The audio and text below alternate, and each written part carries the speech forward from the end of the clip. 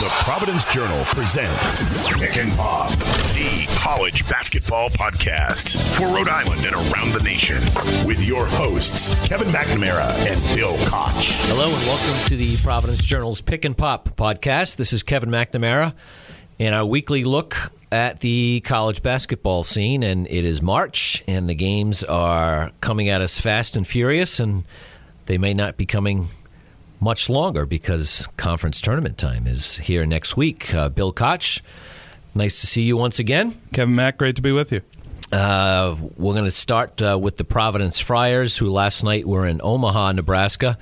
I have to say, I'm pretty happy I'm not traveling back from Omaha, Nebraska today. The word is it was 6 degrees yesterday. Oh, wow. And it's not the easiest place to get back from. No, that's right. It was a very strange game. I realized the plight of Providence fans. I'm usually at all the games, and you're working and focused and all that stuff. Instead, to just sit there and watch the Friars on television was very frustrating. They're a frustrating team to watch, especially offensively. The Friars were bad for long stretches of the game. Somehow were only down 3 at the half, fell behind by 16 in the second half, came back to tie and force overtime, shockingly, and then lose in overtime 76-70. Just another tight, aggressive, crazy Big East game. We've seen them all season long. Yeah, I thought Providence showed a lot of toughness. When they fell down 16 in the second half, it looked like Creighton was going to run away with it. The home crowd there is on fire, and the Blue Jays have been playing pretty well lately. But Providence, to their credit, they really dug in. They made a tough run to the finish. This was a game that they only led for 1 minute and 46 seconds. It's really, really hard to play from behind as much as they did. I thought they showed a lot, given the struggles they had offensively, sort of the lineup that's still in flux. Here we are 30 games into the year, and the lineup still isn't really that set. The rotation still isn't really that set. But you had guys out there battling hard to take this game into overtime. They just came up a little short. Yeah, you got to give credit to the upperclassmen in this game, but I have a different spin on it. I think most people would say, wow, big efforts by people like Isaiah Jackson and Drew Edwards and Khalif Young. And they're spot on. They were on the court during the comeback. They got the game into overtime. But that group has its flaws, and that group's flaws are, A, offensive, B, from the free throw line. And that's really what came back to bite you in the end. Providence at the line in the second half was 6 for 12. They missed six big ones, while Alpha Diallo, 3 for 10 from the line is just inexcusable from anybody. Your best player or worst player. The other Friars also missed important free throws. Khalif Young missed 3. Drew Edwards missed 1. But 10 for 21 from the free throw line, Bill, with 18 turnovers. That's what made the game tough to watch, back to my top. And, Providence mucks up games. That's what they are right now, because offensively they're just not very good. It seems pretty clear to me that they have 2 distinct lineups, an offense lineup and a defense lineup. And what you saw in the second half and in the overtime was the defense lineup, and it'll only take you so far.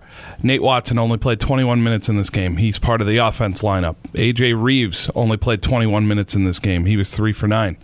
Part of the offense lineup. We didn't see either one of them down the stretch and in the overtime. Also, David Duke and Makai Ashton-Langford. Basically, those 4 players who have been the bulk of their team for weeks now.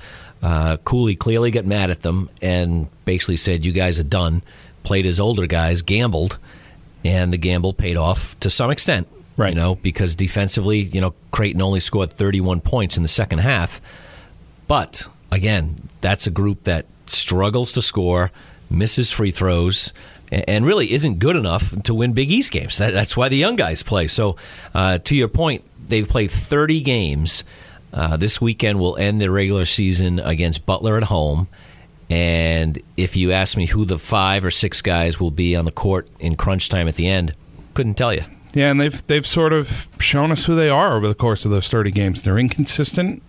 Once A.J. Reeves went down with a foot injury, you knew that they were going to struggle to score. They've struggled to find jump shooters from the outside. They don't really get a lot easy, a lot for free, unless Nate Watson is having a good night in the paint. Or off the defense. they don't really have a lot of guys who are going to make threes or sort of spread the floor and get easy driving lanes to the rim.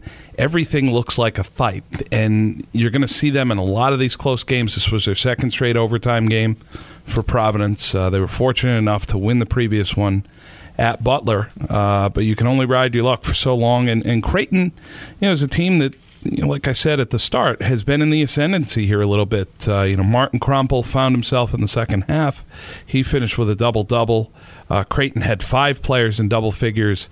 Getting on the board is never really their problem. It's sort of these toughness, grinding, defensive games that they don't usually win, and they found a way to steal one last night. Well, how about this? Creighton has, let me see how many here. I'll be quick here. 1, 2, 3. They had lost 3 overtime games. Wow. And this is a team that's, on the bubble, has a net rating of about 50. If they can beat DePaul, they're going to finish 9-9 in the league. We'll go to New York with some hopes to play their way into the NCAA tournament. 3 overtime losses, you flip 1 or certainly 2 of them, you're probably in the NCAA tournament. And they finally were able to get one done and get one to their side last night. That sets up, again, one final game in the Big East regular season. If the tournament started tomorrow, Providence would be last. They would be number 10 in the Big East. And if they lose to Butler in the season finale, they will be last. They will be last, yes. Right. They will definitely be playing Wednesday, so book your Amtrak train now, Friar fans. They're either going to play at 7 or 9:30. If they're the 10 seed, they will play at 9:30 p.m. I call that a liquid game because everyone who shows up, no one wants to be at that game, number one. They're mad when they walk in the door. Sure. Extra night of hotel, had to get out of work and free yourself, and it's a play-in game. I know that it's called the first round, but it's a play-in game with the reward being a visit to either number 1 Villanova or number 2 Marquette, or flip around. We'll see how they go. But right now, Providence is in the 10 seed, would play Georgetown at 9:30 with a reward of Marquette. If they were to beat Butler on Saturday, they'll move into the 8-9 game. That's at 7 o'clock on Wednesday, with the reward being a noon game on Thursday, which we're going to transition here. There is a good possibility that both the Friars and the Rhode Island Rams play at noontime on Thursday. Right. Which is good for newspapers and sports editors like Bill Corey. Yeah, he's giving us the thumbs up here from behind the control board. And he likes the noon tip. And really good for local sports bars. That's right. But of which there are many in the New York area, whether you be... No, I mean here in Rhode Island. Well, that's true, too. Yeah. That's true, too. Well, actually, it's a problem for the New York bars. They have to... Can they get in at 10:30 in the morning? Of course they can. In Brooklyn? It's a tight turnaround. How about in Brooklyn? Sure. Okay. Why not? Okay. If they know that there's going to be a game, they're going to be open. They'll be open. Sure. So that's our transition to the Rhody Rams, who also have only one game left, and this is a very different team than the one we spoke about last week. When we had our last podcast, Rhody was on its way to Dayton, looking at what everyone in the Atlantic 10 thought was a death march. And then one of their best games of the season, the Rhody Rams beat the Dayton Flyers, and then have continued on. And if they can beat UMass at home on Senior Day on Saturday, they'll go to Brooklyn with all sorts of confidence. Yeah, they would finish 9-9 in the league, which would be the 5th straight year that they'd be at 500 or better. And I think when they were sitting there at 5-9 after a loss to Davidson, you what sort of odds would you have given there? If you were in Vegas? They would have been very slim. But Rhode Island has really showed a lot of character here down the stretch. They blew out George Washington at home, a game that you expected them to win when it popped up on the schedule. But to beat Dayton in overtime 72-70 after you lose a 12-point lead in the second half at UD Arena, one of the toughest places to go in the league. In the country. Yeah, that showed a lot. And then the other night at St. Joe's, a place that historically has been very tough on the Rams. I think they were 18-31 at Hagen Arena going into that game. They seem to have found the elixir for playing on Hawk Hill, and that's a certain sophomore guard named Fats Russell. Bill, I'll let you talk about it. I watched the game on television, and I'm shaking my head as Fats Russell makes shot after shot, gets to the free throw line, and knocks down. He actually missed 6 free throws, which is, I guess, when you take 16, you're allowed to miss a couple. But I think he got a little tired in the end. He could have 42 minutes, 12 field goals, 7 threes, 10 free throws. That adds up to a big fat number of 41. A historical night for the Rhodey Rams. The first 40-point effort by a Rhodey player since 1988, when Tommy Garrick had 40. He had 50. 50. Well, 50 is a nice number. Tied the program record, 50. So the most points in roughly 40 years. Pretty impressive. Yeah, looking at Fats in that game, he scored the last 19 points for URI. There was a stretch at the end of regulation and into the start of overtime. He scored on 7 of their 8 possessions. It was just unconscious, out of his mind. He was in that zone that basketball players and athletes talk about, and you could just see it. You could see the confidence. I'm sure it was coming through on the TV screen, the way he looked. It was very obvious in person that he expected to make every shot at that point, make every free throw, and he said after the game, I feel great when I come to LaSalle or when I come to St. Joe's because my family is here. I can hear them in the crowd. I think he had about 40 family members and friends at the game the other night, and he certainly put on a show for them. Do they know where Brooklyn is? I'm sure they do. Can we get them a bus? I'm sure van? We can. Something. You can take a train from Philadelphia to Brooklyn. It's not that far. You can. It's not that far at all, but whatever can help. And, all season long on these podcasts, we've kind of bemoaned the struggles of Fats Russell because he just hasn't shot the ball well. He's missed a lot of open shots. He hasn't gotten to the free throw line. His three-point struggles have been well documented, and yet no one has really given up on him because we knew he was going to keep shooting. And who else do you want to shoot on that team? It's basically him, Jeff Doughton, and inside Cyril Langevin. And I think when all 3 play well, the Rams have a good team. Yeah, he's flammable liquid, as we know, but there have been a lot of nights where he hasn't been sparked. But if you watched him play last year, whether it was the Providence game or the Oklahoma game specifically, you could see the effect that he has on a game when he's confident and feeling good and shots are going down. The progression for Fats, his junior and senior year, will be to find more middle ground where the low nights aren't necessarily as low as they've been this year. You can't have a 2 for 15 or a 3 for 17 out of a guy who's supposed to be your best natural scorer. But the ceiling part, which is what we saw the other night against St. Joe's, I don't think that ever goes away. He's capable on any given night, if he's feeling it and shots go down early, he's capable of going for 30 or 35. And, that leads into what we're going to see next week. So, Bill, regardless of what happens against UMass, Rhodey is in the 8-9 game on Thursday? They will be in the 8-9 game. They will be the number 8 seed. They're 8-9 in the A-10 right now. LaSalle is 7-10. Even if Rhode Island were to lose their last game against UMass and LaSalle were to beat Fordham, Rhodey has the tiebreaker head-to-head. They won at LaSalle earlier this year in January. So they will be the number 8 seed, and they will play against LaSalle starting at noon on Thursday. That'll be the start of a quadruple header at the Barclays Center. You're looking at Massachusetts, George Washington, and Fordham certainly playing on the Wednesday, and it's to be decided whether or not you're going to see St. Joe's or Richmond there joining them. But those will be the Wednesday night games. Rhode Island, with this 3-game winning streak, has escaped that opening night, opening day now. I guess they play a doubleheader in the afternoon, and they will play Thursday. And to be in the 8-9 game in the A-10 tournament since they've changed the format, which goes back to 2006, not necessarily a bad thing. Yeah, this is interesting, folks.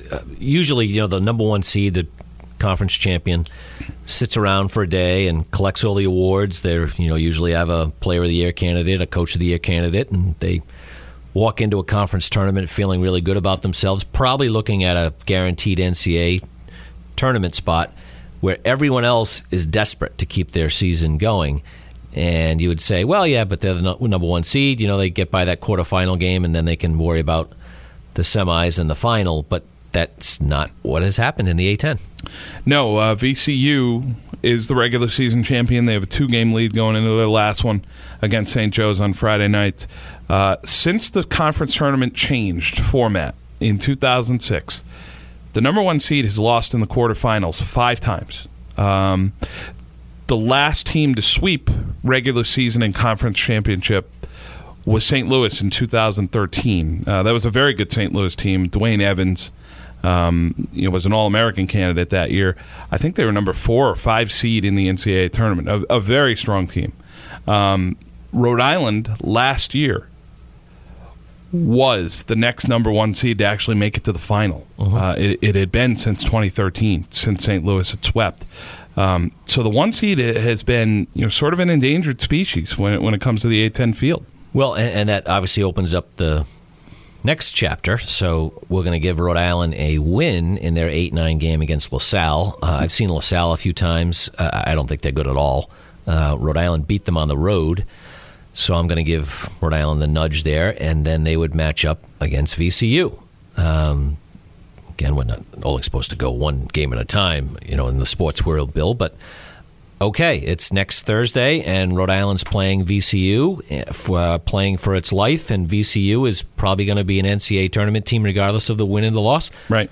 Is that an overwhelming situation for the Rams? Not if they play like this. Yeah. They beat VCU at home in a game where they scored 50 points in the second half. Now, that was sort of the low point of the season for VCU. They've gone on a phenomenal run since then. And Rhodey obviously went to UMass their next game, crashed and burned at the Mullen Center against a team that was 0-6 in the league, and then got into their struggles. But if Rhode Island is confident, Jeff Doughton's playing well, Fats Russell's playing well, Cyril Langevin dominating in the paint, that's enough talent to hang with a lot of teams. And if you're going to play VCU on a neutral floor, you already have a win under your belt, theoretically, on Thursday. You've gotten some of those kinks out playing on the big court. You might have a little bit of an advantage in that game in terms of not having to knock the rust off and being comfortable with the environment. The other thing I would say is you're looking at the A-10, VCU is playing for a seed at this point in the NCAA tournament. Yep. A loss in Brooklyn, who knows, could send them to Dayton to the first 4. You know that they're going to be desperate to avoid that.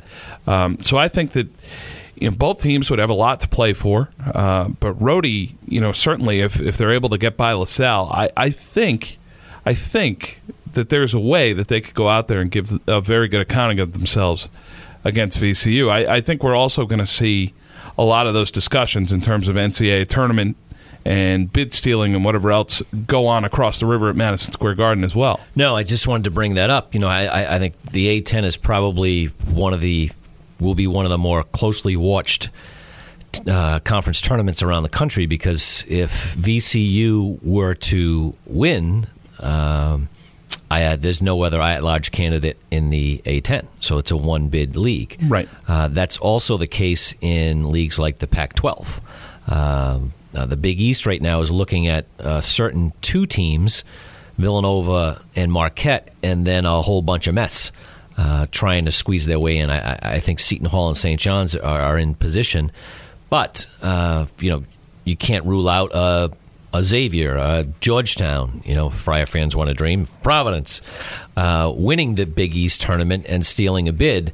But I think that scenario is much more plausible in the A-10 where, okay, Bill Koch, I'll give you the VCU Rams, and I'll take the other 12 teams. Yeah, you're taking the field. Teams, the field. Right. And I would probably get better odds.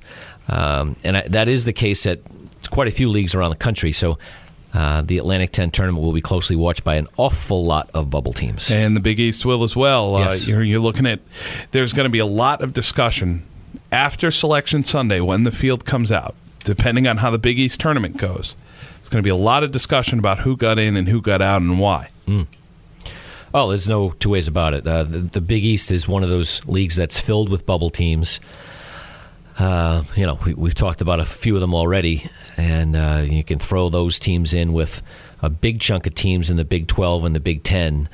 It's funny, I often think of our old friend Jim Donaldson, the retired Journal columnist who loved college basketball and would always complain when teams below 500 in their leagues found their way into the NCAA tournament. Well, Jimmy's not going to like this year's field. Not at all. Because from Oklahoma to TCU to in the Big Ten, it would be maybe Minnesota. Indiana is like 6-11, 6-10, and people are still saying they have a chance. Well, Penn State. People talking about Penn State in the Big Ten. I can't see it. They have a good, net, but beyond that, they haven't. That would be no one would a major reach. Yeah, major of reach. Course. But we're not talking about teams that are 8 and 10. We're talking about teams that with 7 and 6 conference wins still think they have a chance. So I know it's a, quote, soft bubble, but let's not get carried away here. I might give the Pac-12 a second bid. I might give one to Arizona State if they're able to reach the Pac-12 semifinals or the Pac-12 finals. They have a decent record. They're 11-6 in the league. Ken Pom, they're 64. They have a chance to play their way in, I would say. But, from what you said earlier, Washington definitely, if Arizona State were to lose their first game in the Pac-12 tournament, Washington, were they to win the tournament, would probably be the only team. It is very odd this year. You seem to have, the Big Ten and the Big 12 have a big cluster of teams who you would look and you would say, well, a lot of these are kind of like each other. Should they be in? In other years, they wouldn't be in. This year, they might be in. You've got some power teams from smaller leagues like Wofford. Gonzaga obviously is always there. Yep, Buffalo is going to be in. Buffalo is going to be in. Nevada, yep. VCU is certainly going to be in. Yep. And those are all teams that could win a game or maybe multiple games in the NCAA tournament. Sure. And it's funny, as time goes on, the teams from those leagues, they start to lose a couple games. And then it's, okay, well, maybe the Southern Conference doesn't have 2 at-large teams, which we were talking about maybe a few weeks ago. In the Mountain West, Utah State beat Nevada the other night. Huge win. Maybe they have 2 at-large teams, which hasn't happened in a while. And, put me in line for, I'd rather see Utah State in than a 7-11 Big Ten team. No question. Yeah, and I think that's what the committee is going to be faced with.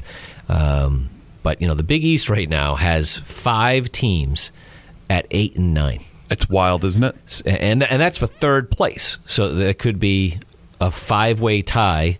Well, maybe they play each other, but multiple way tie for third place at 9 and 9. That just yells out mediocrity, but also balance. How about this, Bill? With the DePaul win last night over Georgetown, the Big East will be the first team in forever, first league in forever, with every team with a 500 or better overall record. Which says it never happened. They are 5th in Ken Pom as a league, so they obviously did well in the non-conference. But you're looking at in the league, they've just cannibalized each other. No question. They really have. Yep. It's been crazy to watch, and you think about going into the end of the season. The last place teams in the Big East, you could have a 3-way tie at 7-11. The last place team will have 7 wins. Right. That's so most 7-11 in that league is pretty good. Most leagues you look around and you say, like 7-11. If you went 7-11 in the Big Ten, you're on the bubble. Yeah, they're thinking about letting you in. Yeah. So it's been a very odd year in the new Big East. We haven't seen one like it since they've gone down to 10 teams. No, it's hopefully historic because it's not the prescription that you need as a league to get multiple teams in. You can't beat each other up, and that's exactly what's happened all season long. There's another very, very big situation locally in college basketball this weekend, and that's about the Brown Bears. And we have to talk about Brown. Brown is, as we speak, I'm sure, taking their bus ride down, longest bus ride of the year, down to Pennsylvania. We'll play at Princeton on Friday night, at Penn on Saturday. And we apologize for the buzzing. We have assorted, I don't know if it's a bee colony above us. I don't know what it sounds like to our listeners, but hang in there. We're not about to get blown away. We're good. And Brown right now is alone in 4th place in the Ivy League. If they can win one game this weekend, they will be in the Ivy League tournament. Actually, I take that back. That's not true. we need Penn to cooperate and lose one game this weekend. They could win their second game and get in. They could win. All right, let me start over. Brown is alone in second place, in fourth place in the Ivy League right now, one game ahead of Pennsylvania and Cornell. If Brown were to win on Friday against Princeton,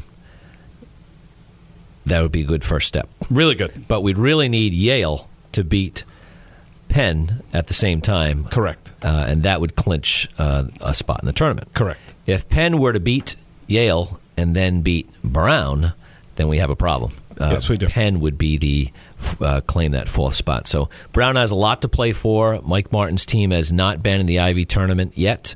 This year's Ivy tournament is at Yale, and the Bears, they have their fate in their own hands, Bill. Which is all you can ask for at this time of year, to not need help from anyone else, to be able to win your games and get into the tournament, whether it be your conference tournament or the NCAA tournament. And Brown did that by bouncing back in their second game last weekend. A home loss to Columbia on Friday night, which surprised me a little bit. Columbia's had some close shaves, particularly at Harvard. I think they lost a triple overtime game. Multiple overtime games this season they've lost. And to see Brown drop that one at home was a surprise to me.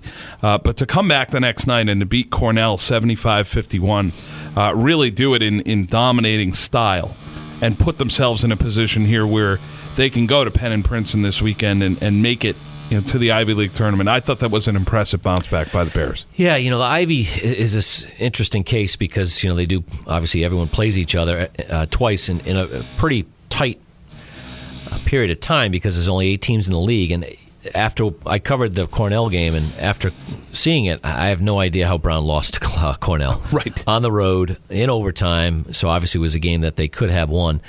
And, it's frustrating only because if Brown doesn't make the Ivy tournament, it's going to be by one game. So you go back and you say, well, we should have won this one and could have won that one. And the Ivy has been filled with an awful lot of close games, and that's what we're probably expecting this weekend as well. So it's quite a race. Yeah, the other night they had great balance, 5 players in double figures. Josh Howard led them off the bench with 16 points. And it gave him a big lift. Yeah, that's the first. And hadn't played in a month. He's had a broken nose. That's right. That's the first major contribution he's made in a while. You could see why you miss a guy like that, a front court guy who can hit the glass and has a nice touch around the rim. But Brown, just for them to be in this spot, I think, for me personally anyway, I don't want to speak for you, I expected them to contend for a top 4 spot. When we started the year, I thought they had enough talent.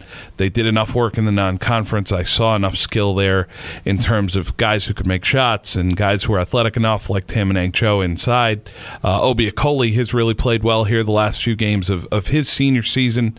He looks like a guy who wants to play meaningful postseason basketball. So for Brown, who won at Princeton, I think it was last year, a wild overtime game where Desmond Cambridge went nuts, was making shots from the parking lot at Jadwin Gymnasium. This is an opportunity for them, 2 games that theoretically they could win. Just get the second one at Penn, and we won't have to talk about tiebreaker scenarios or anything else. No, but I don't think I'd like to wake up on Saturday morning on a do-or-die road game at the Palestra. No. That's quite a challenge that I'm sure the Bears would like to avoid. Before we wrap up, Bill, just a little bit on Bryant's season. They made the NEC tournament, which is a big achievement in itself. Unfortunately, as the 8th seed, had to get on a bus and drive to the other side of nowhere, St. Francis, PA, and lost on Thursday night. Thursday, what day is today? Wednesday night. So their season ends, but certainly an awful lot to build on. No real seniors of note for the Bulldogs. Everybody of consequence hopefully returns, and Jared Grasso can take it from there. Yeah, lost the game 67-63, a game that they trailed by 18 points early in the second half. Managed to rally and make it a tight one at the end. And I thought that it was pretty symbolic of Bryant's season, the way the game played out. Maybe a little short on players in the rotation, maybe a little short on talent, but certainly not short on effort and on grit. And I think that Jared Grasso has done a good job instilling that in the first season. He's sort of set that baseline of what he expects in terms of effort, in terms of just sort of the nightly competitiveness that Bryant showed, particularly after their first 5 or 6 games. I know both of us were at the Brown game early this year, where Bryant looked very out of sorts and disjointed. Brown handled them pretty easily, and I remember saying to you, I'm not really sure where this is going to go here. Bryant looks like a team that is really struggling to find itself. But as the season played out, looks like they've got guys to rely on going forward, whether it's Adam Grant or Juan Cardenas, the junior college transfer. Joe Kasperzak, the freshman, came in. He was an all-NEC rookie team selection this year. Next year, you also bring back Sebastian Towns, and you hope to get Ikenan Aduba back, who sat out all season with a shoulder injury. Theoretically, he could come back into your lineup and help you out a little bit. But Bryant, I think they just in terms of attitude and in terms of the expectations for Jared Grasso going forward, I think they've sort of set themselves a nice foundation going into 2019-20. Yep, it's all about recruiting and adding to the talent base. And I know Jared was happy with his fall signing period and is still looking for some help here in the spring. So it'll be interesting to see how that plays out. Bill, I'm allergic to bees, so I think I'm going to wrap things up here. We will have another pre-conference tournament podcast probably this coming Tuesday when we know where everyone is heading, and looking forward to it. Bill, we'll see you then. All right, Kevin.